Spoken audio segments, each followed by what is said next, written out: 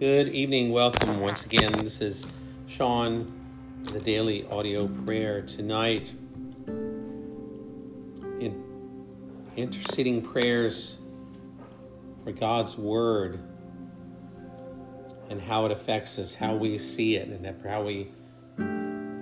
how we value God's Word in our lives. This is what we will be focusing on tonight. The church's charter and precious promises and filling our minds with Christ. So we will be asking the Lord to do just that, to fill our minds with Christ by filling our minds with the Word of God, which is our charter, and the promises that He has given us, that we would take Him at His word, even and value them much more than we do. Because I'm guilty, and I confess that I do not look at the Word of God as I should, and value it, and see the promises, and take them, and learn from them, and hang on to them, and let them be an anchor. So let's begin and thank God for His mercy and for His grace for us, that even though we are who we are, and we are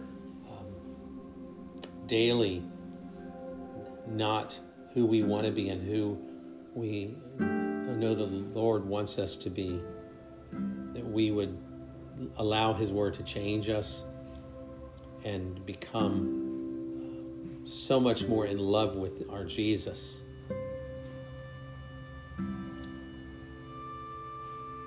So prayers for God's Word.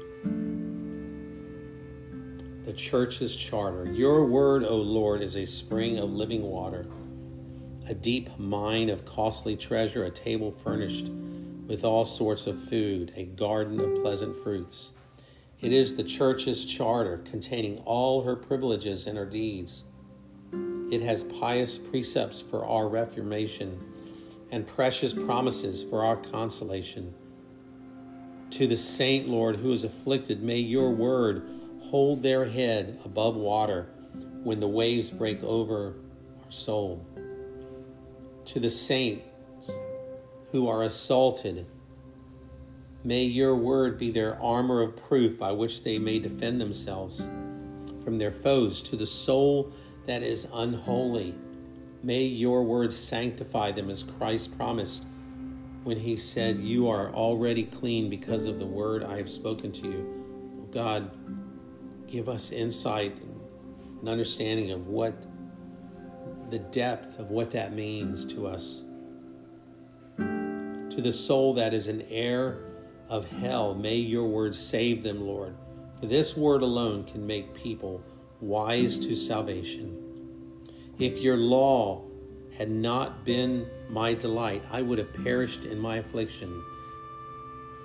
Psalm 119 says, the precious promises of your word, O God, are like cordials to the soul that is ready to faint. They are full of virtue.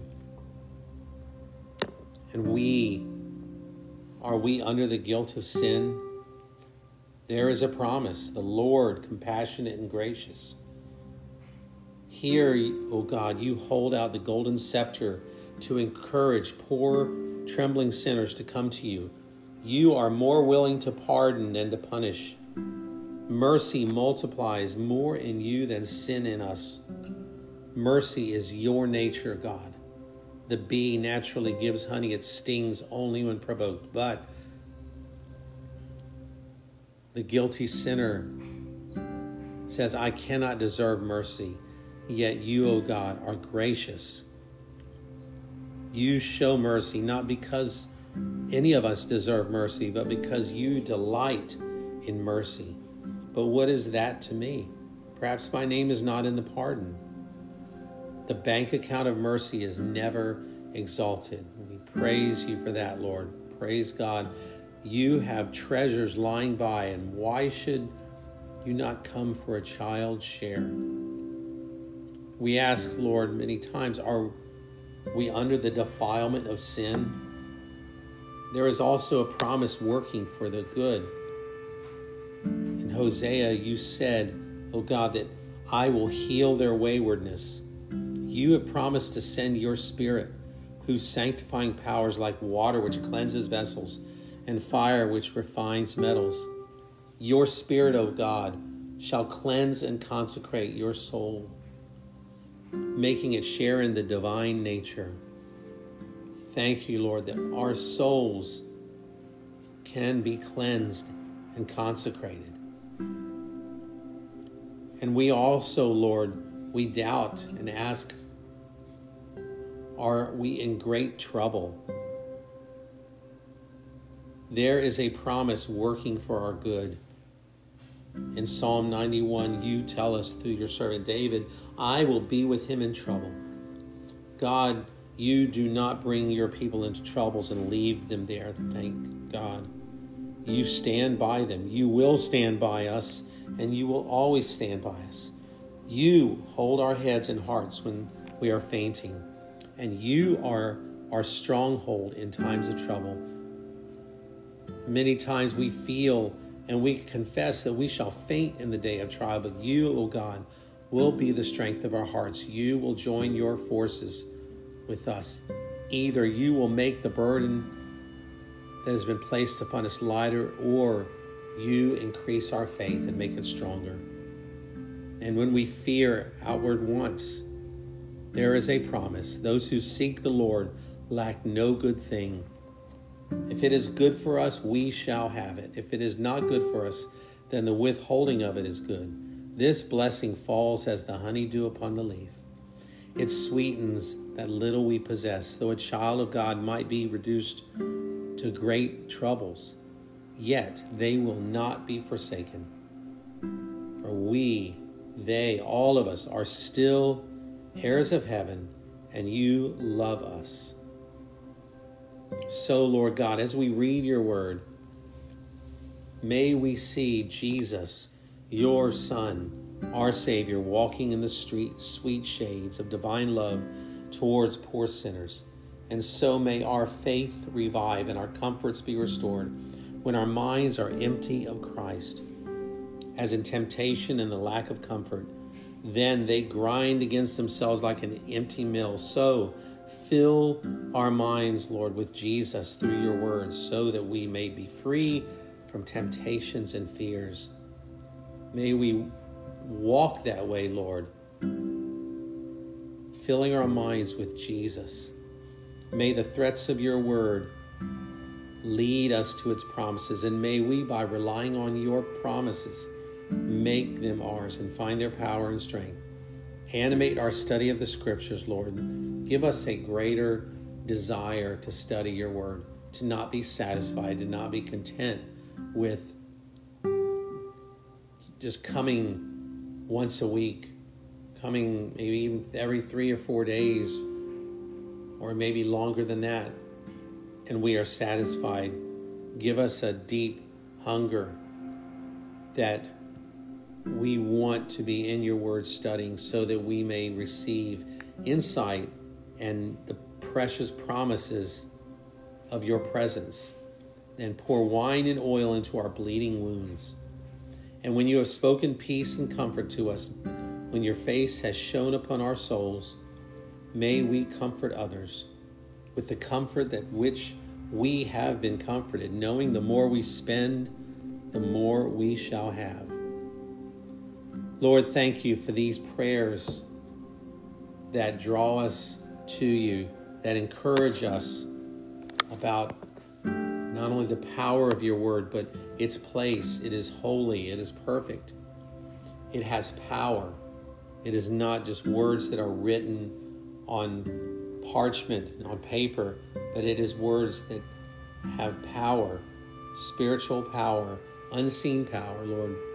We thank you that you have given William Bridge, Thomas Watson, and George Swinnock these wonderful prayers, that you led them and that they have poured out their hearts before you. And we have the blessing and the privilege reading these, for we know that when we desire to pray out of our hearts, Lord,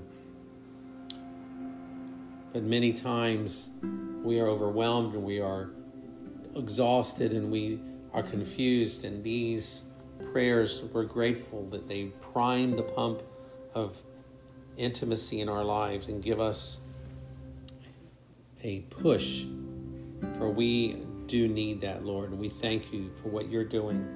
Bless the listeners all around the world, Lord, who are walking in this world but are not part of it, and who are going through many trials and many struggles, Lord, who need the assurance of your word.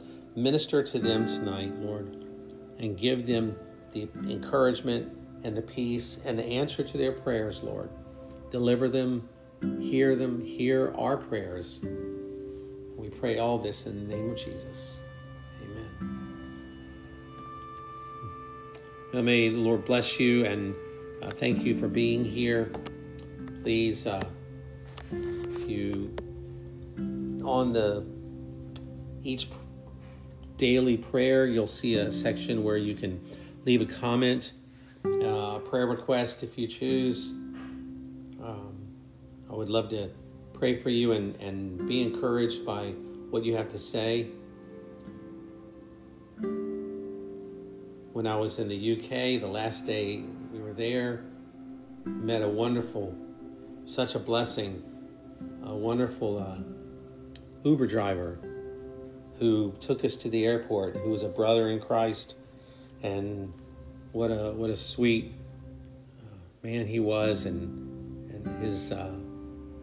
his love for you was clear and evident, and so I was very grateful to have some fellowship time with him, and just pray that you, oh God, would bless him in every way, Lord. Meet his needs. Well, good night, and look forward to praying with you tomorrow, and have a blessed evening. Bye-bye.